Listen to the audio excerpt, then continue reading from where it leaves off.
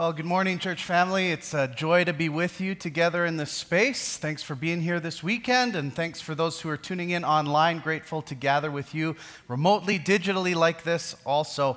Just one quick announcement from me before we jump into the last message of the series that we've been in here, and that is that next weekend, after this service, we have our Pizza with the Pastor event taking place. So on June 4th, at around 11:15-ish, we're inviting those of you who are new, who feel like, you know what, you'd kind of like to get to know a little bit more about who we are as a church and hear where it is that we're headed and maybe meet some other people who are new and meet some of our pastoral team. We're inviting those of you to come and have lunch with us.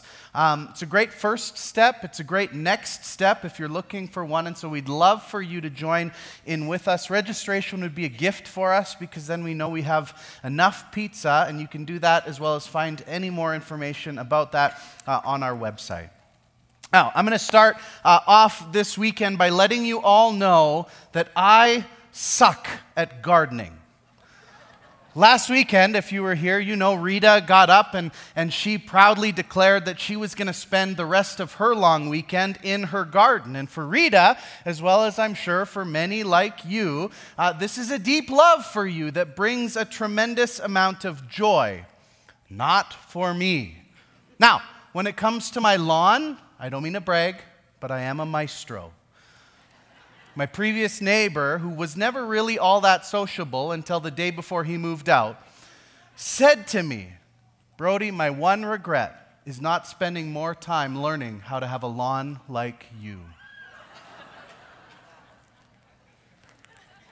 But gardening, tending to things that take time and effort and work, it's just not going to happen. My wife and I, we built these two huge garden boxes when we lived in Lethbridge, and we planted a ton of things, and everything died in that box that first year.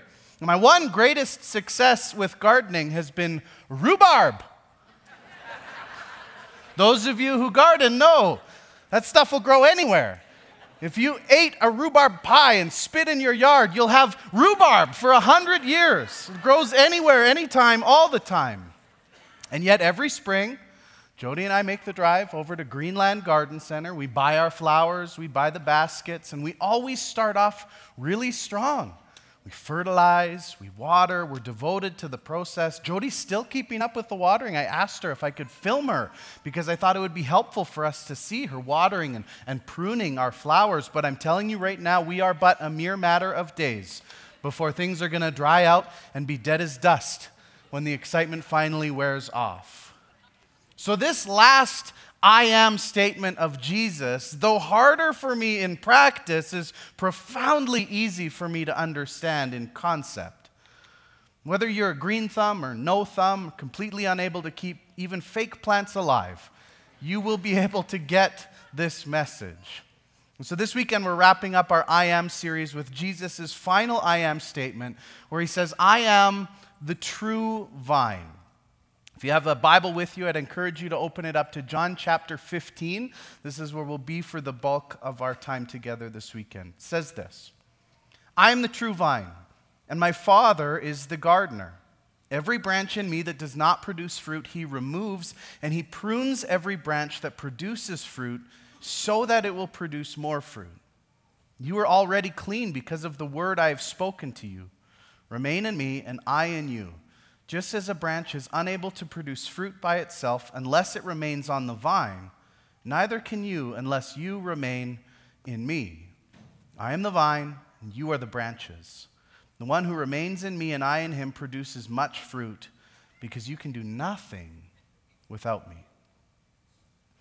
Again, as Rita pointed us towards last weekend, Jesus' last two I am statements found in the Gospel of John take place in the farewell discourse, John 14-17, where Jesus is sharing all of his final and last encouragements and instructions with his disciples before his arrest and ensuing crucifixion. So these words are actually really important. They're the last thing that Jesus feels compelled to tell his closest followers. And it's here where Jesus calls his disciples to be deeply connected to him.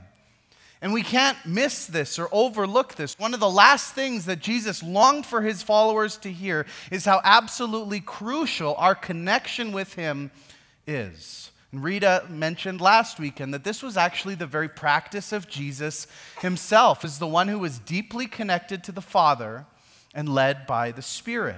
And we see this lived out over and over again in Jesus' ministry, his dependency on the Father and his time with the Father as being integral to his mission and ministry. Before he would lead, before he would serve, before he would perform miracles, he would still himself and seek the face of the Father in prayer and solitude. And so what Jesus is calling the disciples towards, and subsequently what he's calling us towards, is something that he himself actually modeled and lived out. Throughout these 7 I am statements, Jesus has used a series of imagery to portray who he is and what his mission is all about. He's described himself as the shepherd. He's described himself as a gate. He's described himself as bread and light. And now here he's describing himself as the true vine. And many scholars believe that the reason why Jesus chose this metaphor here at this space was probably because of where Jesus was actually standing as he was saying all of this and teaching this. In John 14, we have Jesus in the upper room. He's shared that Last Supper with his disciples, and they've left that upper room, and they're on their way to the Kidron Valley in the Garden of Gethsemane in chapter 18. And the path that leads between those two places happened to just pass by the temple. And it's here at the entrance of the holy place that this huge vine used to hang. Now, Josephus, who was a historian, recorded that just outside of the temple there were steps that led up to this linen curtain covered with purple, scarlet, and blue flowers, and along with it were these gold chains that hung from the door beam. And above the curtain, just beneath the roof line, grew a gigantic golden grapevine, which represented the people of Israel. And wealthy citizens who would come to the temple could bring gifts of gold to add to the vine. So they'd bring gold tendrils and grapes and leaves. And these would be added by the metal workers on the ever-growing vine. And Josephus actually claimed that some of the grape clusters, some of these golden grape clusters, were the height of a man. And so many are led to believe that standing under or at least near this giant golden overt display of the people of Israel, that Jesus says, I'm the true vine. Now, the vine and the vineyard were old and sacred images of Judaism, as they were with most Mediterranean societies. The vine represented in the scriptures the covenant people of God, planted and tended by God, resulting in Israel's producing of fruit. And so there's a couple of things that Jesus is doing here in this I am statement.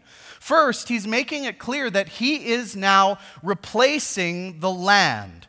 See, for the people of Israel, tied together deeply with their identity was their God-given land. This was why the move towards the promised land was so important to them as a nation. It fulfilled part of their covenant with the Lord, where they would be established for themselves and then live out the command to be a blessing to all of the nations.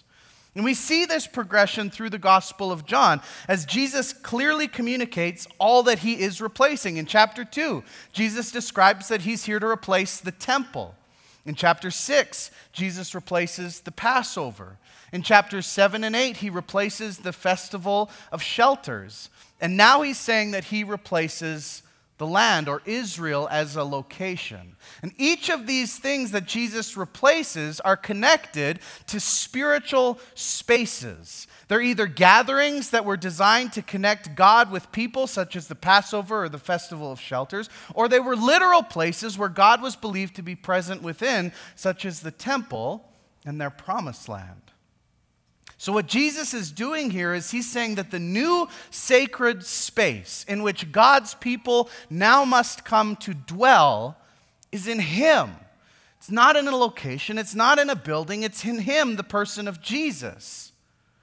The second thing that's important here is that Jesus is helping the people see and understand that his movement and his mission is now no longer connected to and exclusively reserved for a single nation or a single group, but is available to everyone through him. Jesus replacing the vine is a replacement of the people of Israel as a nation. He's helping the people to see that it's not your nationality, it's not your lineage that matters any longer, it's your connection to Christ. He makes a way for us to become true sons and daughters of the King, connected to the Father, receivers of His blessing, again, in order that we might become distributors of that blessing all over the world. It's not your connection to the people of Israel, but your connection to the man, Jesus, that you receive the very promises of God. I am the true vine is a profound declaration. But one of the things that makes this I am statement unique is that it's directly connected to what we are. The you are statement follows the I am statement. Jesus makes it clear that He is the vine. He also clarifies that the Father is the gardener who prunes the whole. And we being the followers of Jesus, are described as the branches. And those branches have a specific command, and that is to remain in Jesus, to stay connected to the vine. Now, some translations will use the word abide here. This is why we sang the song we did, or dwell here. And so we can't really move on from here without spending a little bit of time unpacking, well, what does it mean to remain in Jesus? Because just a few verses after the verse that we read here, Jesus describes that the branches that don't remain in Him or don't abide in Jesus are actually bundled up and cast into the flame to be burned. It's a metaphor that's real stark and honest. If you don't ever find yourself grafted to the vine, that your eternity truly is at stake. And so what does it mean to abide in Christ, to remain in Him? A couple of thoughts here. First and foremost, this passage does not speak to the lack of security that we as believers, as followers of Jesus. Jesus says, remain in me and I will remain in you. And He reiterates to His disciples, you are already clean because of the word that I've spoken to you. Now, John captures lots of the heart of Jesus. It's what makes his gospel so unique. And throughout the gospel, we hear Jesus restate over and over and over again that it's our belief in Christ that gives us the status of sons and daughters of God. That's how John opens up his whole gospel, by saying that very thing. John 1 verse 12, but to all who did receive Him, He gave them the right to be children of God, to those who believe in His name. So this passage isn't saying that you better keep up your spiritual practices or else your salvation is at stake. But what it is saying, and we can't miss this, is that your life will produce nothing of any spiritual or eternal significance apart from remaining in Jesus. Hear that again. Your life will produce nothing of any spiritual or eternal significance apart from your remaining in Christ. And this should be huge for us. At least I hope it should be huge for us. I mean, do you really want to find yourself grafted to the branch only to become stagnant and make nothing of the opportunity and the life that you've been given, to make any lasting value? Do you really feel satisfied making life about just you, or maybe extending it just to your family unit while neglecting the call to be the blessing of God to the whole world, activated for His kingdom? I mean, that's a pacified experience. I don't know a word to describe it any other better way. But it's not at all how we were designed and created to live. Now, each of us long for our lives to matter, for our lives to make a difference. Challenge is we all define what matters in a very different way than often the things that are eternal. Jesus says, I am the vine and you are the branches. The one who remains in me and I in him produces much fruit, because you can do nothing. You can do nothing without me. And what John's trying to capture here for us is a sense of urgency that speaks to the necessity of all this. This isn't marginal. This isn't an idea that's just reserved for a select few. It's not even optional. If we are not united to the vine so that Christ's life is flowing into us and through us, then His words, His love, His joy will be utterly and totally barren in our lives, and subsequently will not be passed along to the desperate world all around us. And truly, nothing of any lasting value will ever come from us. That's the picture that John's trying to paint for us here. And so what does it mean? What does it look like practically to remain or to abide? John wrote a few letters after his gospel to the early church to encourage them. And his first letter, aptly titled 1 John, he speaks to this answer. But here's a good little summary that he gives in 1 John chapter 2, verses 3 and 6. He says, "This is how we know that we know him, if we keep his commands. The one who says, 'I've come to know him,' and yet doesn't keep his commands is a liar, and the truth is not in him. But whoever keeps his word, truly in him the love of God is made complete. This is how we know we are in him. The one who says he remains in him should walk as he walked." I mean, it's not complex. To remain in Christ is to be connected to the vine. Jesus clarifies in verse 7 that remaining in him also means allowing his words to remain in you. It's this constant, intentional closeness and connectedness with Jesus that requires time spent with him, engaging with things like spiritual practices such as prayer and scripture study and solitude and acts of service and community with other believers and so on. John says here it's in keeping his commands, Jesus' commands and his word. It's abiding in the love of the Father, trusting in and allowing his love to fill our hearts and our minds, and then walking the way Jesus walked by serving and giving towards the world in the same way that Jesus did. And all of it made possible only by following the same example of Christ, attached to the Father and empowered by the Spirit. And then if we ever start to wonder whether it's working, if we ever start to wonder if we're in a place of remaining or abiding in Jesus, John gives us a bit of a litmus test. He says, if you remain, you will produce fruit. As simple as that. And again, I'm guessing there aren't many viticulturists here. I had to look that word up. But it's those who tend to grapevines, something we don't have a lot of in the Edmonton metro region. But we can connect to this idea based on our crabapple trees or our strawberry bushes. We get this. The healthy, most connected parts of the plant see the most growth and will produce the most fruit. It's an image that should be obvious and make sense quickly and easily. It means actually tending to your spiritual souls beyond just consuming church an hour every other or third week. Now again, let me be clear with what this metaphor is not saying. Producing fruit is not a test in which a branch has to demonstrate a level of productivity in order to be safe from destruction. But our fruit, made evident by the work of the Spirit in and through our connectedness with Jesus, is just a natural byproduct.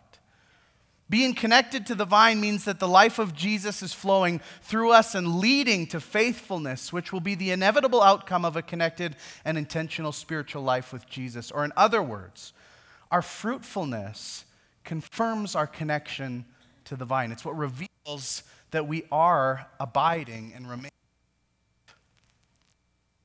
The Apostle Paul, in his letter to the Galatians, gives us a great picture of the sort of fruit that should be evident in our lives. Galatians 5, verse 22, he says, "But the fruit of the Spirit is love and joy and peace and patience and kindness and goodness and faithfulness and gentleness and self-control."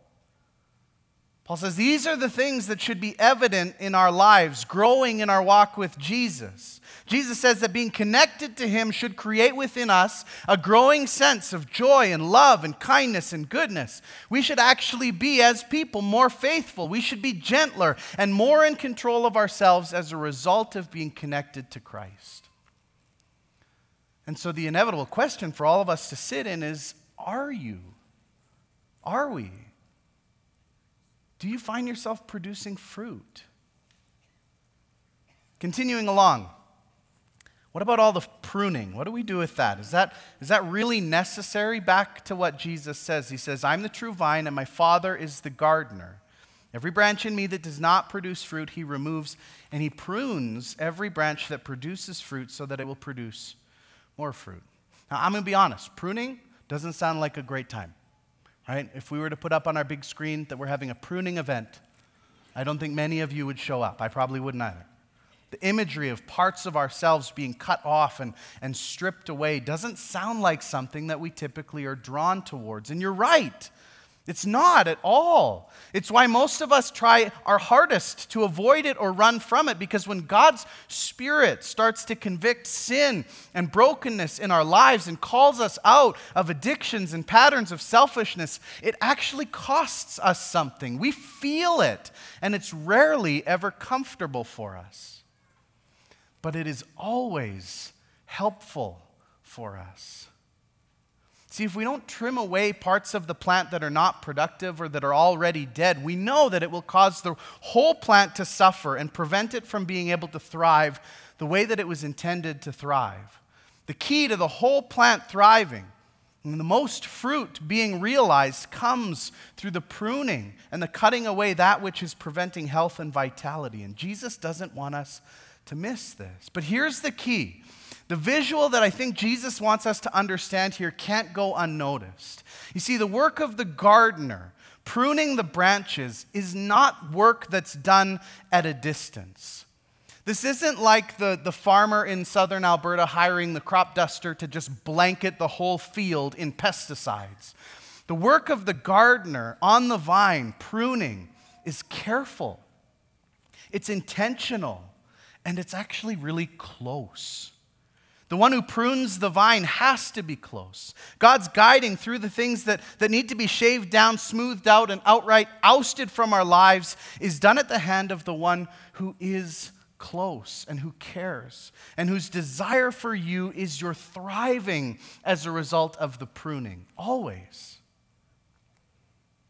Jody and I, we're in this right now with our grade 6 son, who is absolutely convinced that he is the only kid in his entire class who does not have an iPhone. And we've been very honest with him that there are going to be parts of our parenting that he is not going to like, nor will he probably ever understand until maybe one day he's a parent himself looking back. And so as much as he wants this and he feels left out without it, Jody and I simply cannot shy away from all of the research that continues to make direct correlation between teenage anxiety and depression with early prolonged screen access.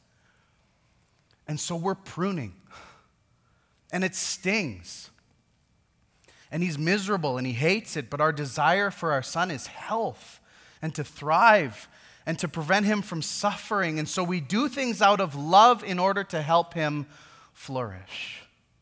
And God the Father, pictured here as the gardener, wants only the same for each and every one of you, my friends. So what happens? What happens if we do this? What happens if we remain in Jesus and we stay connected to the vine? John gives us 3 implications. The first is we bear fruit. We've talked about that, but we bear it for a purpose, and that is that we glorify the Father. Look at verses 7 and 8. It says, "If you remain in me and my words remain in you, ask whatever you want and it'll be done for you. My Father is glorified by this, that you produce much fruit and prove to be my disciples." Again, we've spoken lots about the need to bear fruit, but here John helps us understand the why. It's not for our sake. It's not for our glory or so that we can look like these incredibly selfless, humble, and committed followers. It's all about God the Father being glorified. It's about revealing to the world around us his goodness and kindness and grace and mercy and love in order that others can see and be captivated by God the Father. Secondly, bearing fruit helps us experience love and joy in Jesus. John continues, "As the Father has loved me, I have also loved you. Remain in my love. If you keep my commands, you will remain in my love, just as I have kept my Father's commands and remain in his love. And I've told you these things so that my joy may be complete in you." It's only when we find ourselves deeply connected to the person of Jesus that we can experience the deep love of the Father and the true and lasting joy that we all long for in this world. Jesus says, "Remain in me and know my love and the Father's love and find joy that will last, joy that will satisfy. Make your joy complete."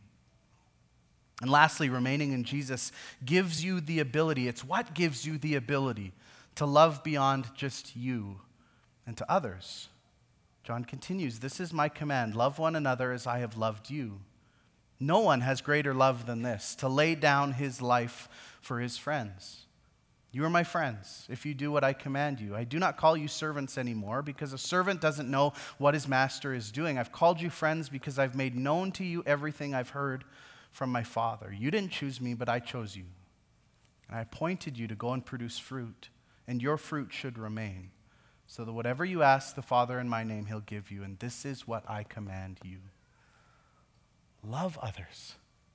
Love one another." The summary of all of Jesus' teaching on this topic is connected to love. Love that has been clearly revealed by God through Christ, that he would lay down his life for our sake. And that true experience of that love would lead you to loving others. A shift from self and self-preservation and selfish thought or ambition towards others as this deep and beautiful reflection of Christ's love. So what about you? Where does this all land for you individually today? I think there's a few different responses based on kind of where each of us are at. Many of you are here, and you're living this fruitful life of abiding and remaining in Jesus. And you're experiencing consistently this growth of healthy fruit and the joy of a deeply connected life with Christ. So for you, I cheer you on. Keep going, keep pushing in. It's worth it, and you know this because you're in it. Some of you here might find yourself feeling a little bit dried up.